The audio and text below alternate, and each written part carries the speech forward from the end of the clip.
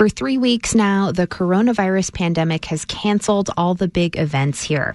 And just as spring arrives, it's also brought a stop to smaller gatherings in homes and backyards. But on one block in the northwest suburbs, neighbors have found a way to be together for a little bit, even while they keep apart. WBEZ's Dan Mihalopoulos has the story.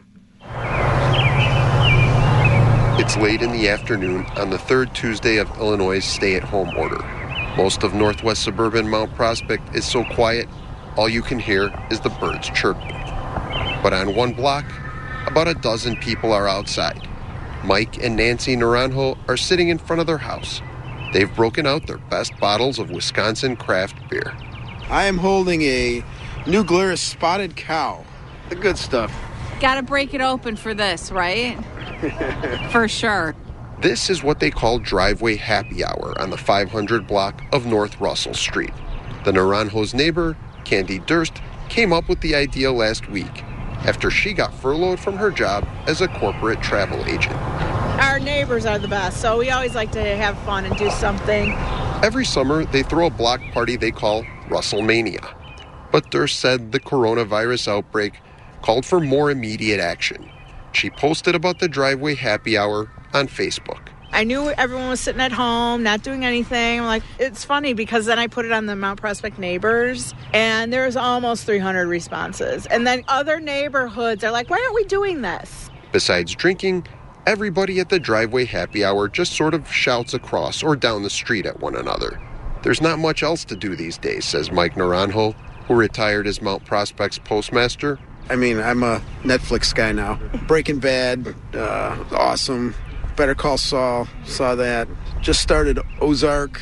Another neighbor, Flo Polina, said she and her husband Vince were happy just to see everybody. And we're all excited to, come out of the house. And don't worry, everybody's sociable, but they're practicing social distancing. We're 6 feet apart. I'm 5'1". Really? You might take measure.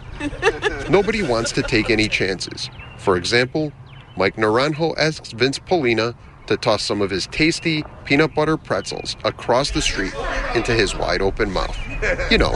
Just typical block party messing around, right? Don't get too close, I said. This time, though, they quickly think better of sharing the pretzels. You didn't throw one. You didn't want to waste one. You want Corona for me, do you? I'm being careful, too. I've come to report on the happy hour with a mask and gloves. My microphone is attached to the end of a broomstick with shiny silver duct tape.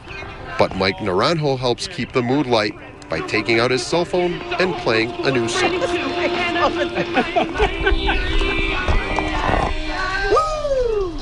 Yep, that's a parody of My Sharona, only it's My Corona. Then, as the party wraps up, there's talk of what they'll drink at the next driveway happy hour.